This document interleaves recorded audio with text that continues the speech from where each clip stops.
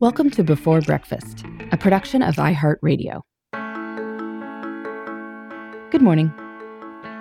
This is Laura. Welcome to the Before Breakfast podcast. Today's tip is to identify yourself when you encounter someone you haven't seen in a while, or when you see someone in a different context than usual. Say your name right away. That way you can reconnect without the awkwardness of trying to remember who is who. I used to think some people were good at names and some were not. But my thinking on whether people are naturally good or bad at things has evolved over time. At some point, I realized that our brains naturally focus on what we find most important.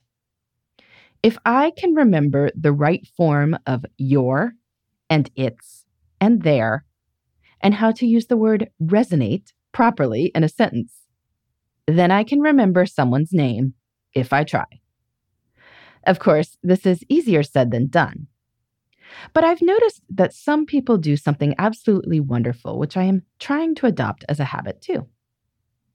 When you run into someone you haven't seen in a while or in a different context than usual, say your name as soon as possible, as in, hey, and then I would gesture to myself, Laura Vanderkam, nice to see you again. You can do this even if you don't remember the other person's name or even where you know them from.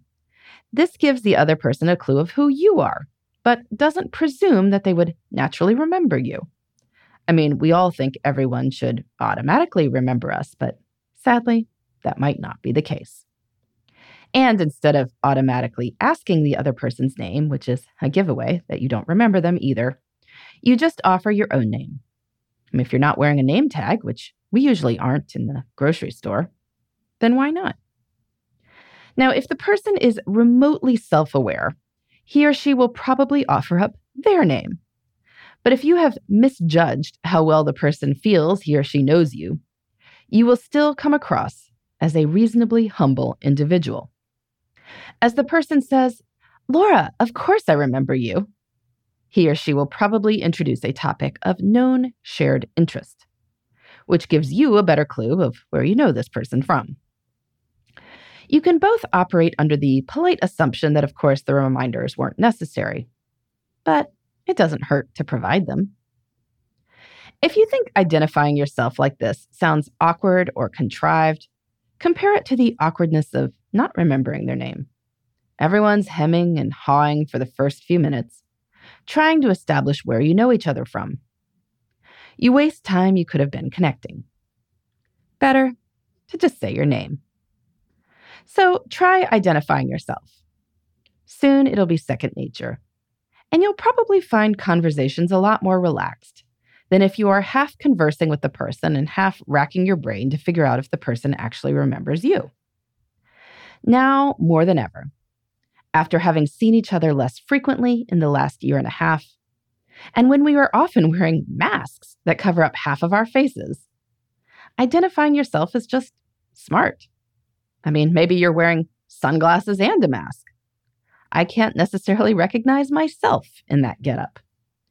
Best to say your name, so your incognito appearance doesn't keep you from reconnecting with someone who could become a friend. In the meantime, this is Laura. Thanks for listening. And here's to making the most of our time.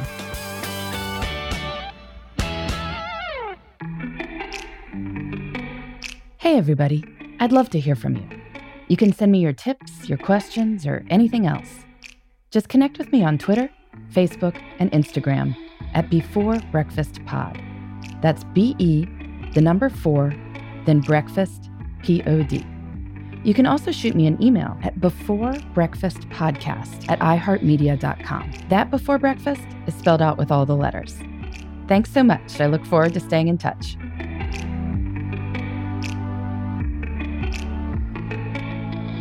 Before Breakfast is a production of iHeartRadio. For more podcasts from iHeartRadio, visit the iHeartRadio app, Apple Podcasts, or wherever you listen to your favorite shows.